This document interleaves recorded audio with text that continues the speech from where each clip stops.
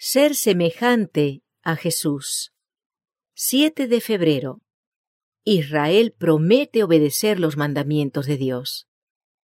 Y tomó el libro del pacto y lo leyó a oídos del pueblo, el cual dijo: Haremos todas las cosas que Jehová ha dicho y obedeceremos.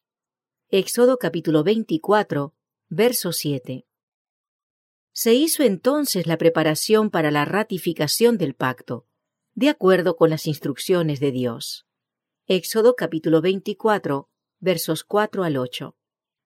Aquí los israelitas recibieron las condiciones del pacto.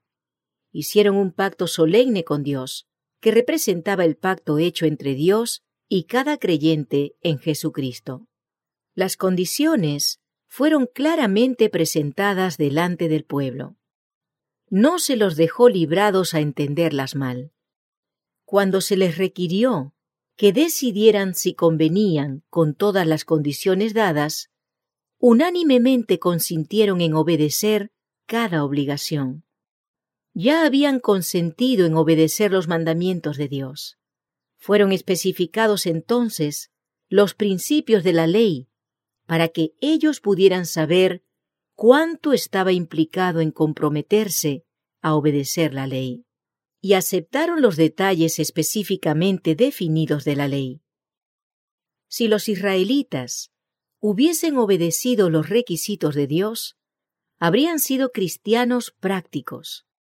Habrían sido felices, pues habrían estado siguiendo por los caminos de Dios y no las inclinaciones de su propio corazón natural. Moisés no les dejó que interpretaran erróneamente las palabras del Señor o que aplicaran mal sus requisitos. Escribió todas las palabras del Señor en un libro, para que después se pudiera hacer referencia a ellas. En el monte las había escrito, como las dictó Cristo mismo. Valientemente los israelitas pronunciaron las palabras que prometían obediencia al Señor, después de escuchar el pacto divino leído a oídos del pueblo. Dijeron: Haremos todas las cosas que Jehová ha dicho y obedeceremos. Entonces el pueblo fue puesto aparte y sellado para Dios. Se ofreció un sacrificio al Señor. Se asperjó sobre el altar una porción de la sangre del sacrificio.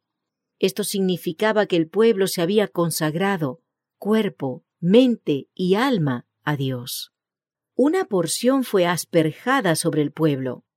Esto significaba que mediante la sangre asperjada de Cristo, Dios bondadosamente los aceptaba como su tesoro especial.